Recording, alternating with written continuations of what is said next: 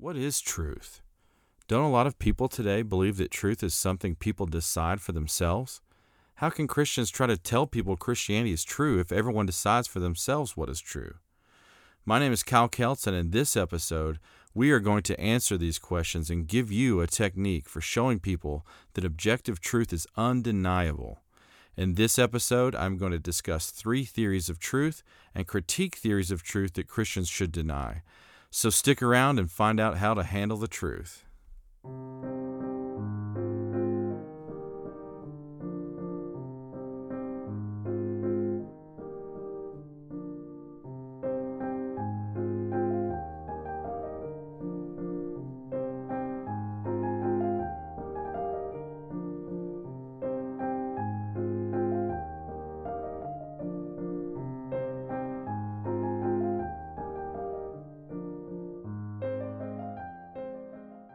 Welcome back, everyone. In this lecture, we are going to be talking about the objectivity of truth and how truth exists. It is objective, and it's actually self-defeating to argue otherwise. If you are following along with the Bible passages, our Bible passages for this in the last lecture were Titus 1. The Bible passage for this lecture is Titus 1, verses 10 through 11. If you want to hear me explain a little bit more about this passage, you can go to the last lecture on apologetic method. But here's the questions for reflection for this lecture. If you're watching this on YouTube, you can answer these in the comment section if you'd like, or if you're listening to this, you can send me an email at my academic website, or just keep these questions in mind while we go through the lecture so you can be thinking about what's important. So our first question is, do you think most people think truth is objective or subjective? Our second question is, do you think people in our culture hold contradictory beliefs about truth? Third question is, do you think the correspondence theory of truth is obviously the best theory? Why or why not? We'll be talking about different theories of truth in this lecture. And 4, is a subjective view of truth livable? Okay. And in this lecture, I'm mainly going to be just talking about these 3 theories of truth: correspondence theory, the coherence theory, the pragmatic theory. And what I wanted to do is talk about what the correspondence theory of truth is and why it's so important to Christianity. And then I want to define coherence theory and pragmatic theory, and then I'm going to critique those and just give you some reasons to believe why these are bad theories of truth, basically. And at the end, I'm going to finish it all off by just giving you a way of defending objective truth. It's really easy. In fact, once you learn it, you'll hopefully you'll never forget it, and you'll be able to see bad statements about truth, bad statements about reality when you see it. I was also going to close it out talking just a little bit about skepticism. But we're mainly going to be talking about theories of truth here. Okay, so let's get started with this. So this definition of the correspondence theory of truth is from that text by Dr. Doug Groothuis called Christian Apologetics. And he defines the correspondence theory of truth as saying that a belief or statement is true only if it matches with, reflects, or corresponds to the reality it refers to. Okay, so the correspondence theory of truth says a belief or statement is true only if it matches with, reflects, or corresponds to the reality it refers to. I like to just say it this way. I think it's the easiest. Truth is that which corresponds to reality. Okay, that's what correspondence theory is. Correspondence theory of truth actually goes way back in Western philosophy. This theory of truth was actually argued for by Plato and Aristotle back in the 300s BC. And they were actually very successful at arguing for this, and I don't think it's just because they were good at making arguments. It's just because that's how reality is. But anyways, so the correspondence theory of truth just says, and maybe you already have this common sense view of truth in your mind, But the correspondence theory of truth says that truth is that which corresponds with reality. So, for example, if I say it is raining outside, my statement is going to be true if it actually is raining outside, right? Reality is the basis for the truth of my statements. If what I say corresponds with reality, my statement is true. If what I say does not correspond with reality, my statement is false, okay? So this entails what we call an objective view of truth. If you are new to the objective-subjective distinction, I know I've said subjective, I've said objective before, so I hope I wasn't confusing you. An objective statement is a statement that is about facts, let's say. It's a statement about reality, and it doesn't matter what your opinion is. It is either just true or it's false, right? A subjective statement is more of a statement about opinion or taste, okay? And it really does matter who you are, and that's gonna determine whether that statement is true or not. A great way, I remember whenever I was first learning about this distinction, subjective, objective, they both sounded so similar, it was hard for me to remember them. But what eventually helped me remember was that an objective statement is true based on the object of the statement, right? So if I say it is raining outside, that's true based on whether or not it actually is raining outside. A subjective statement is true based on the subjects making the statement. So if I say that Chinese food is the best, right? That's a subjective statement, and I'm actually making more a statement about myself than I am about Chinese food. Because taste in food is a subjective thing, and it depends on the person. When I say Chinese food is the best, I'm making more of a statement about my preference for Chinese food than I am about what Chinese food is, right? Because I would be pretty... it would be kind of a radical thing to say that Chinese food is the best, and if you don't believe that, then you're just wrong, right? Because we all know people have different tastes in food, and I might like Chinese food, someone else might like Mexican food or whatever. So yeah, just remember that. An objective truth is more like something like mathematics. It doesn't matter what your opinion is, and the truth of the statement is based off of the object of the statement. The subjective statement is going to be something that the truth of it is based off of the subject making the statement. But anyways, I talked about objectivity and subjectivity so that you know what we're saying is correspondence theory of truth deals with objective truth. It doesn't rule out subjective truths, but what the correspondence theory is saying is that truth is based, it's grounded in reality, right? And this is the view of truth that every Christian should hold, especially if you're doing evangelism, right? So if someone has a subjective view of truth and I walk up to him or her and I tell them that Jesus rose from the dead and he offers forgiveness of sins, they might say, well, that's true for you, but I don't think it's true. I mean, for me, I'm not worried about that. And you could say that's true and that's fine, but I don't believe in that, and I'm just going to live my life the way I want to. Just like it's okay for you to like Mexican food more than I do, and I like Chinese food the best, and it's okay because that's just our preferences. If all of truth is subjective, then that's what Christianity is going to become. It's just going to be a matter of taste. Oh, that's true for you, but not for me, right? But if truth is objective, and it doesn't matter what your opinion is, and Jesus really did rise from the dead, and he really is going to come back and judge people based on their deeds and on whether they accepted his forgiveness or not, and it doesn't matter what your opinion is, what you think the world is like, then now Christianity is a lot more important, right? But yeah, you have to show someone that truth is objective to get them, to start thinking that maybe the truth of Christianity actually matters. But anyways, yeah, this is what the correspondence theory is saying. Okay? Our next theory is the coherence theory. And before I get into coherence and pragmatic theories, I did want to say a few things about theories of truth and philosophy.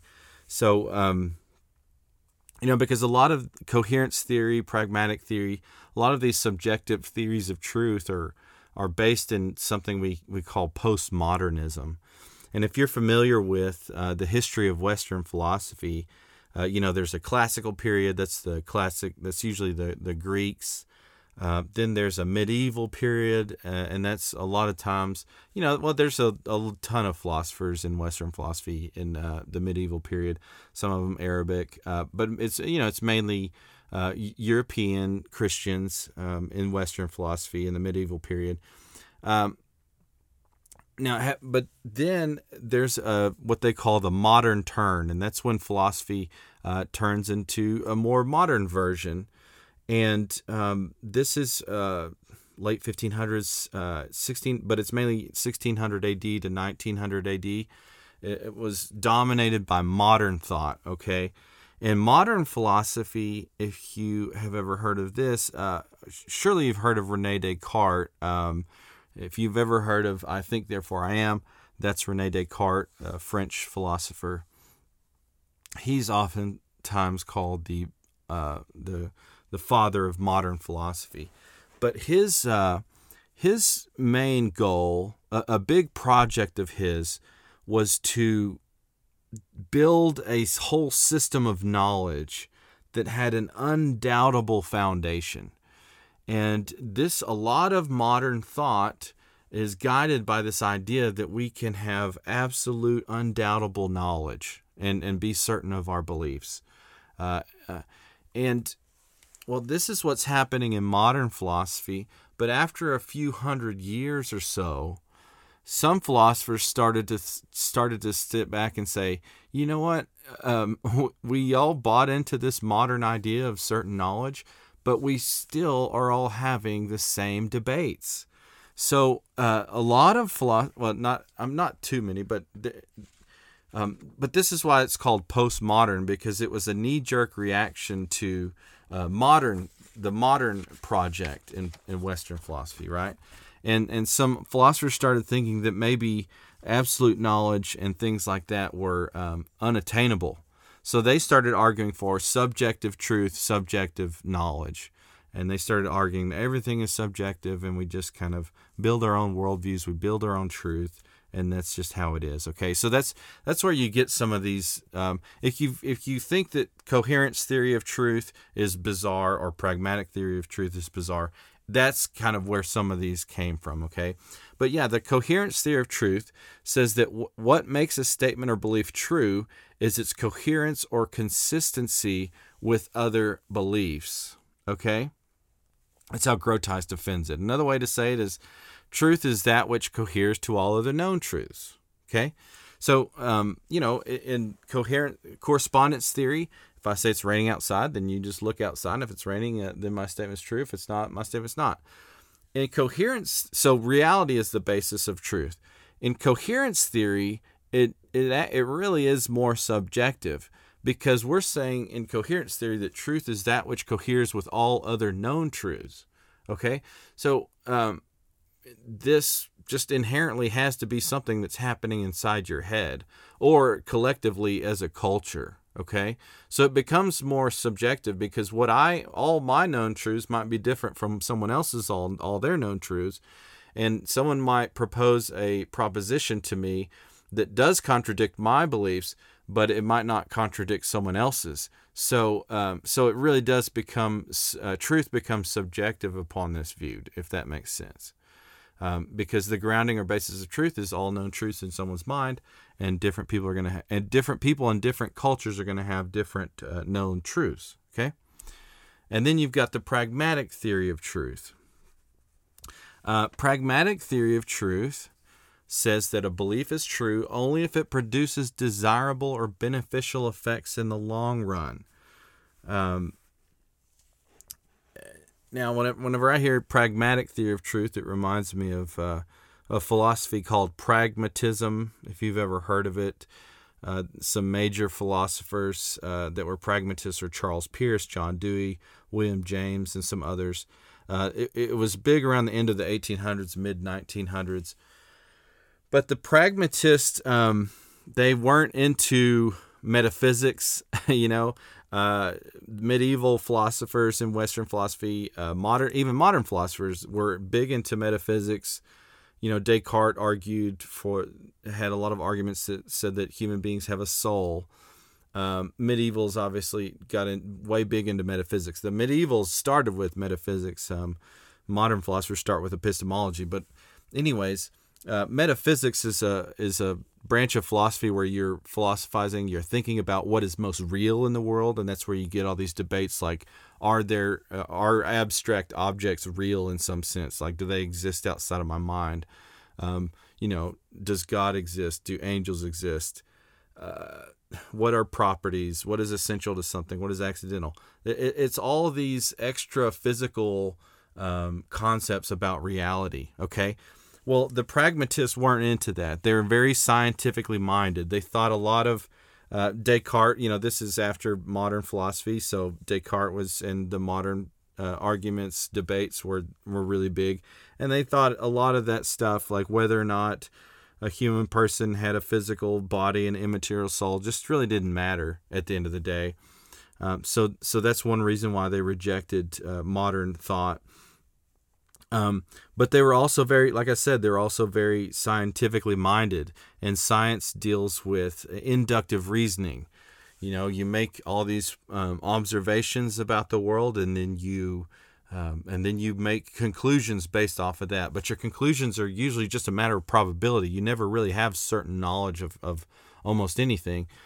So this is where they're coming from, and what they kind of. But anyways, the pragmatic theory of truth, kind of in line with things like that, is saying that truth is just that which is useful, okay? If something is useful or practical, then it's true. If it's not useful or practical, then it's either false or just who cares, right? And you can kind of see if someone's really scientifically minded. You say, how many angels exist in the world? Well, they don't care. They've never seen an angel. They don't think they exist in the first place. But either way, they don't think that we can see them, and that people try to attribute all these things in reality to their activity, but there's no evidence for that. So they just say, that's just not practical, it's not useful, so it's false, or it just doesn't matter to me. Now, having said that, this is an interesting theory because there's a little bit of objectivity to it. There's a little bit of subjectivity to it, right? If you just go off the fact that the grounding of truth in pragmatic theory is that what someone finds useful is true, that's the basis for truth, then it really can step off into the subjective domain, right? Because what one person finds useful, another person might not find useful. Or what one culture finds useful, another culture might not find useful. So there is a little bit of subjectivity in here. There's also a little bit of objectivity. So like, I just either will or won't find some statement useful. Even though that depends on me as an individual, like there is a little bit of reality going on in whether or not I'm going to find it useful. So it's it's definitely an interesting theory. And, I would say the pragmatists, they were into objectivity. They weren't full-blown postmoderns that didn't think that we could have any truth or knowledge at all. Because they were scientifically minded, obviously, they're going to be into objective truth. But anyways, that's what the pragmatic theory is. Now, having defined correspondence theory, coherence theory, and pragmatic theory, now I want to go ahead and critique these, right? As Christians, we don't want to be coherence theorists. We don't want to be pragmatic theorists because these entail that truth is going to be subjective. And like I said, if truth is subjective, then the gospel won't necessarily matter to everybody. Okay, now, if I remember right, I think I get these critiques mainly from Grotius and Christian apologetics. So there's two major problems with coherence theory. Let's start with coherence theory. One major problem is that two systems of thought can cohere internally but contradict each other. There's two main points with this, and that I really enjoy. Okay, so if you're looking at my slide, there's a woman thinking about Harry Potter. There's a man thinking about Star Wars. This is kind of extreme examples, but it really helps me explain what I'm getting at here. What we're saying is that two systems of thought can cohere internally inside someone's mind, but they can end up contradicting each other. So let's say that this woman literally believes that we live in a world where there's non-magical people and there's magical people, but the magical people are often they've got all their enchantments so that we can't see them.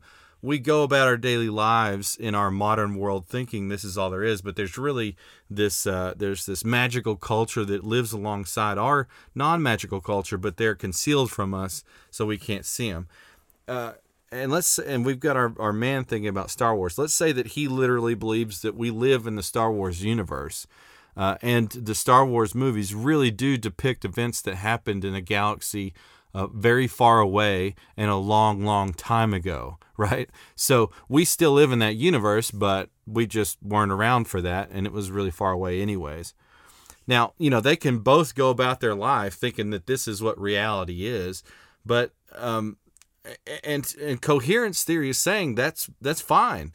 It's okay for her to believe that there's magical people because that doesn't contradict anything that she believes. And it's okay for him to believe that we're in the Star Wars universe. But obviously, these two systems of thought can't both be true at the same time, can they? We both can't be living in the Harry Potter and the Star Wars universe at the same time. So, I mean, I don't know. Some people might not find this contradictory, but I just find it to be an obvious problem with coherence theory. And what we emphasize is that you can build a system of thought that's not internally incoherent, but that might not have anything to do with reality. Just like how I can believe that there's magical people living everywhere when there's really not, but it doesn't cohere with it doesn't contradict any of my known truths, right? So that's one major problem with coherence theory. Another one, which is one of my favorites that Doug Groothuis points out, is that coherence theory and correspondence theory can both be true at the same time, right? If I'm a coherence theorist and someone tells me about coherence theory, correspondence theory, the problem is if that doesn't contradict my other known beliefs, then they can both be true at the same time, right? So, and this is problematic because usually if you have three choices and you say one is the best, that usually entails that the other two are false. But if coherence theory is true, that makes it so that it's okay for either one. It would still make it okay for correspondence and pragmatic theory to be true. If I find everything useful and it coheres, and it just seems to be a bizarre thing that coherence theory entails. So it just seems to be obviously missing the mark. Now, at the end of this, I'm going to give you reasons. I'm going to show you that it's actually self-defeating to deny that the correspondence theory of truth is false, or excuse me. It's self-defeating to believe that the correspondence theory of truth is not true. But so that'll basically be another critique of both coherence and pragmatic theory. But just for now, those are specific critiques of coherence theory. But yeah, let's move on to critiques of pragmatic theory. I think pragmatic theory has even worse problems. And here's 4 things that Groothuis points out with problems with pragmatic theory. One of my favorite things he points out is that it's usually difficult, if not impossible, to predict the usefulness of any given statement. Remember that pragmatic theory says that a statement is true if it's useful. But take this statement, for example. The Twin Towers fell on September 11th, 2001. If you're reading this in a history book, how are you supposed to determine whether it's useful or pragmatic for you to believe that the Twin Towers fell in 2001? I would say that it's, I would love to see how someone, I think you'd be very smart if you could, you'd basically need to know the future. I mean, for a lot of people, why does it matter whether the Twin Towers fell in 2001? Maybe you guys can think up some things and put them in the comment section. But this and many other things that we run across in our everyday lives, it's just, how are we supposed to know whether that's going to be useful or not? And I think it's a pretty big hurdle to being a pragmatic theorist. A second thing that is wrong with coherence theory, or a second problem, is that Grotius points out that it is redundant to add the words, "it is beneficial to believe to any fact." Well, so, excuse me, he's emphasizing that according to pragmatic theory, it would be redundant to add, "it is beneficial to believe to any fact," right? Because pragmatic theory is saying that something that is true is something that's useful. So it would actually be redundant for me to say, "it is beneficial to believe that the Twin Towers fell in 2001, when all I have to say is it's true, or just imply that it's true and say the Twin Towers fell in 2001, right? So according to pragmatic theory, the statement "the Twin Towers fell in 2001 is equivalent to the statement "it is beneficial to believe the Twin Towers fell in 2001. But the problem with this is that while pragmatic theory entails that is a redundancy, it seems like when you put those two statements next to each other, they're not the same statement. Does that make sense? Like, "it is beneficial to believe the Twin Towers fell in 2001 is saying one thing, and the Twin Towers fell in 2001 is saying another. One seems to be making a statement about reality. Another one seems to be making a statement about yourself and whether you find that useful. And because those two statements seem to be about two different things, pragmatic theory seems to be false. Okay? I think probably the worst problem, all of these are pretty good. This is probably one of the worst problems, though, is that imagine, so, I mean, when you look at the definition of pragmatic theory, that which is useful is true. That which works is true. But if you're looking more foundational and trying to say, okay, well, I mean, words have meaning. How do we agree on what works or useful means? Like, okay, well, the definition, when you're trying to figure out what the definition of works or the definition of useful means, you're going to be making statements of fact. But how are you going to even find if that's useful or if that works in the first place if you don't even know what works and useful means? But I don't think Grotius necessarily makes that statement. Here he just says that because works and useful are subjective to people and subjective to cultures, a lot of philosophers have rejected this view because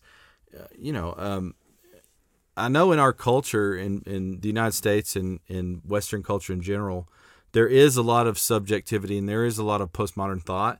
But you might be surprised when you get into professional philosophy. A lot of, I think, the majority of philosophers do believe in objective truth, and they do believe in objective morality even.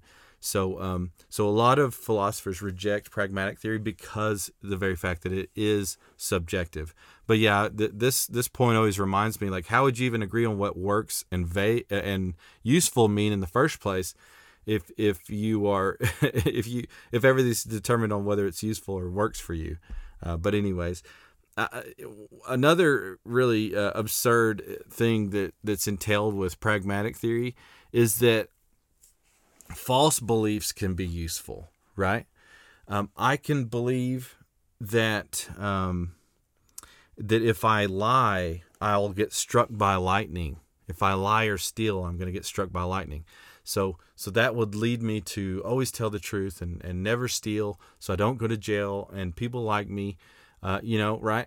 But if I tell a lie or if I do steal something, I'm not going to get struck by lightning, and it's obviously false. But that statement could still help me but it's going to be false. But pragmatic theory says it's true, right? And if you're watching this video, I've got that a little picture from the movie The Village. If you're familiar with that movie, the parents were telling the kids that there were monsters in the woods. And it was really just, I hope I don't spoil it for you, but it was just the parents dressing up as monsters. But in the movie, they really believed that there were monsters out in the woods, and that was there to protect them, right? And if I believe that monsters lived in all the woods in the world, and it made it so that I never went into the woods and I never got hurt, got bit by an insect or fell or hurt myself or got mauled by an animal or whatever, that would be a useful belief for me, but it would be obviously false. So because false beliefs can be useful, this is a big problem for pragmatic theory of truth, because some things we know are obviously false, but they can still be useful to us. But according to pragmatic theory, that means they're true, so they're both true and false at the same time, and that is a bad theory to have then. Now, having said all that, you don't even have to go into that. I mean, those are great reasons to not be a pragmatic or correspondence theorist. But at the end of the day, the problem is that if you deny the truth of the correspondence theory of truth, you're actually assuming the truth of the correspondence theory of truth, okay? And the way I explain this to people, so what we're saying is the correspondence theory of truth is undeniable. You can't say it's true without assuming it's true, right? I can't. So, for example, let's say that someone says the coherence theory of truth is true, okay? Right? And if you say that that's true and you're choosing from these three theories, then that usually entails that you're going to be saying the others are false. But if someone is saying the coherence theory of truth is true, right? The problem is coherence theory of truth says that what is true is that which coheres with all my known truths. But if this person is telling you that the coherence theory of truth is true, then he or she is actually making an objective statement about reality, saying that these other theories of truth are false and coherence theory is true. But that's not something that person could be making if they are a coherence theorist, right? Because they don't know all the truths in your head. But do you get what I'm saying here? If someone says the coherence theory is true and correspondence theory is false, they're making an objective statement about reality. So either they're just straight up contradicting themselves because they're saying it's objectively true that all truth is subjective, or they're just making a statement of opinion, right? If I say coherence theory is true, since coherence theory entails that all truth is subjective, I'm just basically giving my opinion. It would actually still be okay for you to think that correspondence theory is true if truth is subjective. And that's one of the things we pointed out was wrong with it, right? But like I'm saying, if someone says pragmatic theory is true, if they say coherence theory is true, they're making objective statements of truth, and therefore they are implying that the correspondence theory of truth is true. So they're either, like I said, they're either contradicting themselves, or they're just simply providing their opinion. One thing you never want to let someone get away with, and I've never ran into someone who believed this, but if someone were to tell you there is no such thing as truth, then that is definitely something that's so obviously false, right? Because if someone says there's no such thing as true, what are they implying? They're implying that it's true that there's no such thing as truth. So they're definitely contradicting themselves. It would be like saying everything I tell you is a lie. If what I'm saying is true, then what I'm saying is false. So it's just contradictory. It's just nonsense, right? So what I want to drive home this point. You can't deny the correspondence theory of truth without assuming it's the truth of the correspondence theory of truth. So it's contradictory to even believe that these other theories of truth, coherence or pragmatic theory, are true for everybody at all times. Okay? So that's one of the biggest ways that you can show people that truth just is objective.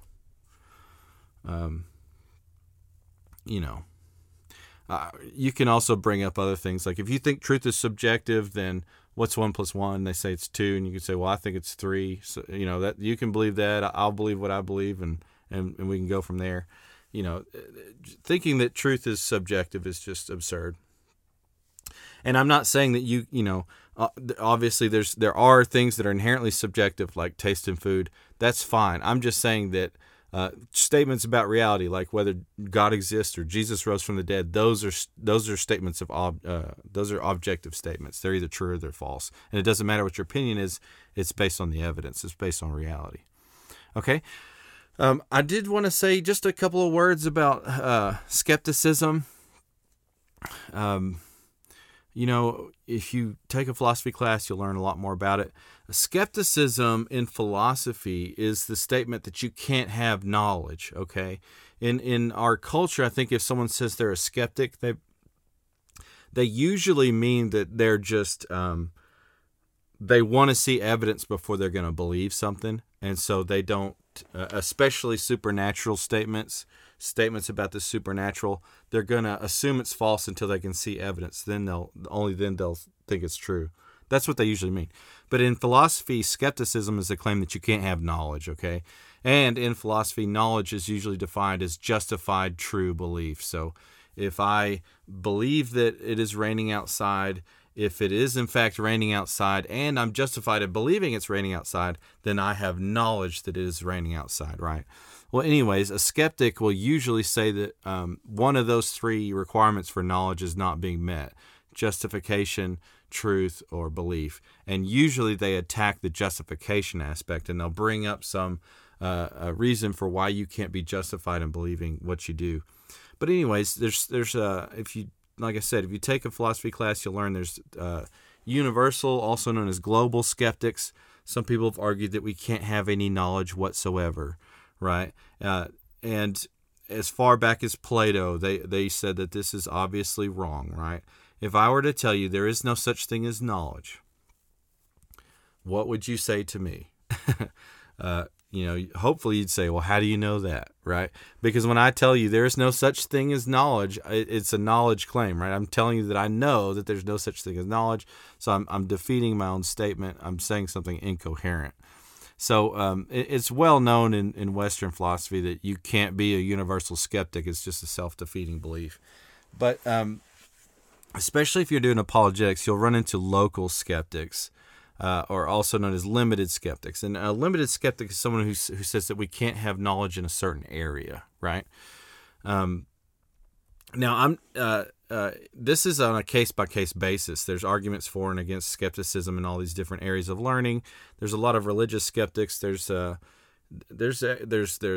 ethical skeptics, people that think that we can't have knowledge of ethical statements and claims.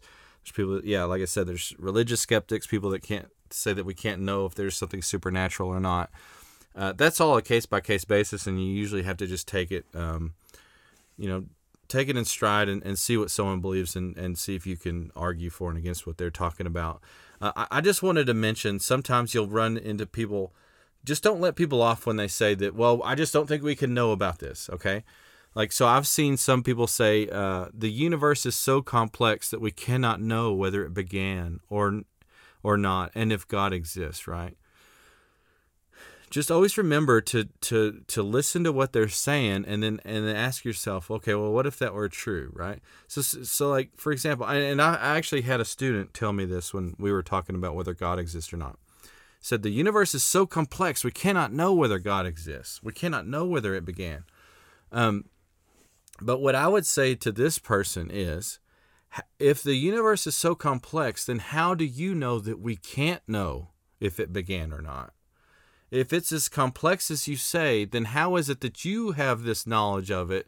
That I'm saying that we can know that the universe began. We can know that God exists.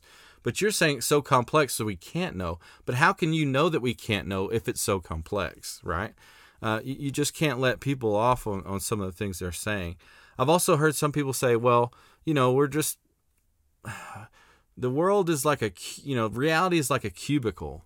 And I have all these ideas, but like I never get to go outside my cubicle and know how the world really is the way it is, right?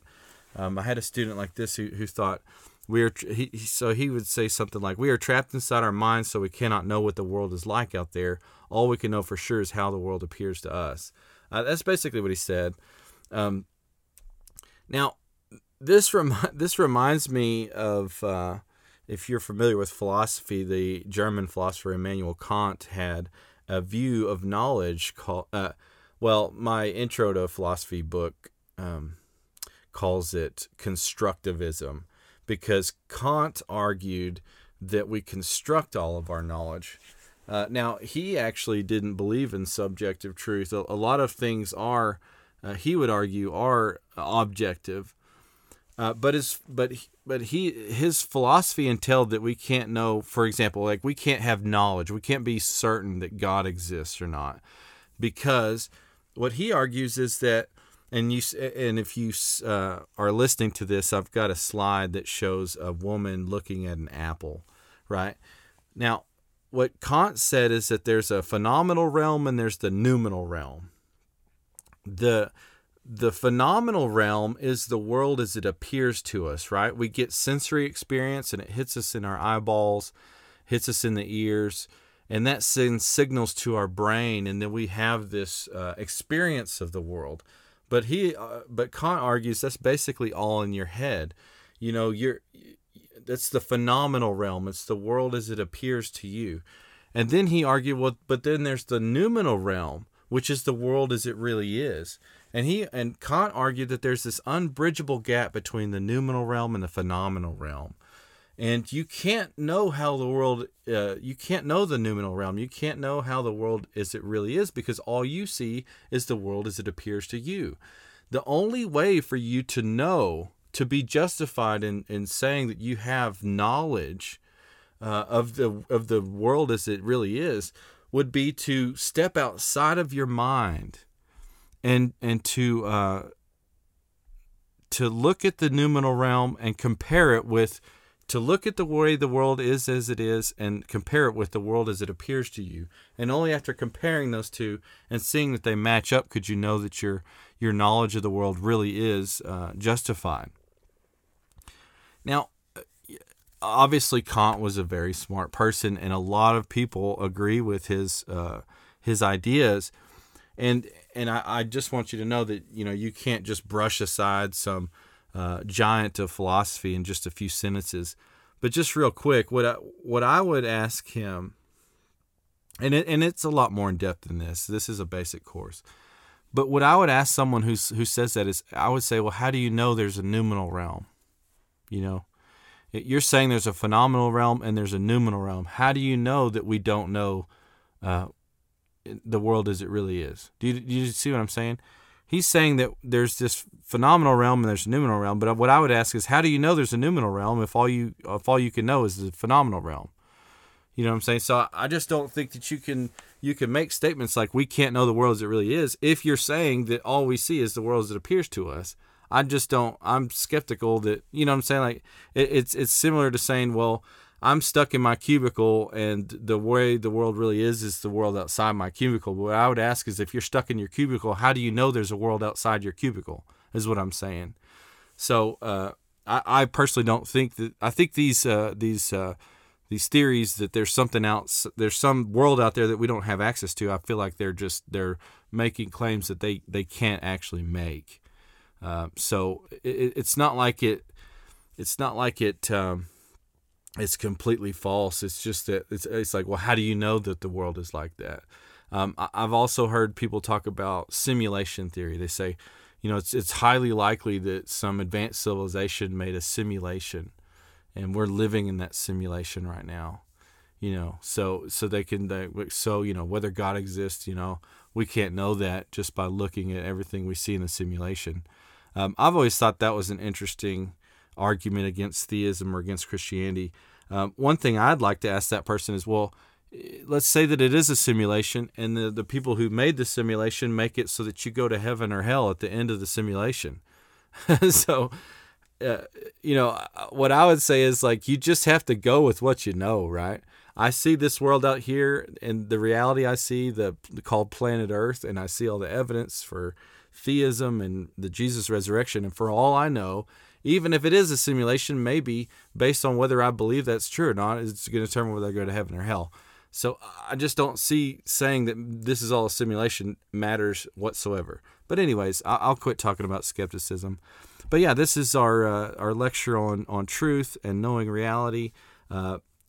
Main point I want you to take away is that denying the correspondence theory of truth, denying that truth is objective, is a self-defeating thing to do. Okay, so here's our reflection questions again. Do you think most people think truth is objective or subjective? Do you think people in our culture hold contradictory beliefs about truth? Do you think the correspondence theory of truth is obviously the best theory? Why or why not? And is a subjective view of truth livable? Okay? And here's our quote. I think this will be the last time we have this quote, and then we'll switch to a new one. It's from R.C. Sproul again, Defending Your Faith, page 8. Defending the faith to the best of our ability is not a luxury or an indulgence in intellectual vanity. It is the task given to each one of us as we bear witness to our faith before the world. And as always, don't forget Southern Evangelical Seminary. That's ses.edu. Online degrees, both undergraduate and graduate degrees. Great seminary education. Big emphasis on apologetics. You can get a Master of Divinity. You can get a philosophy degree. They've got it all. Don't forget to check that out if you are getting more and more into apologetics. And also, don't forget about Kingdom Preparatory Academy. That's where I teach this apologetics course. Pre-K through 12, classical Christian school in Lubbock, Texas. But yeah, I hope you guys enjoyed this lecture, and I'll see you in the next one, hopefully.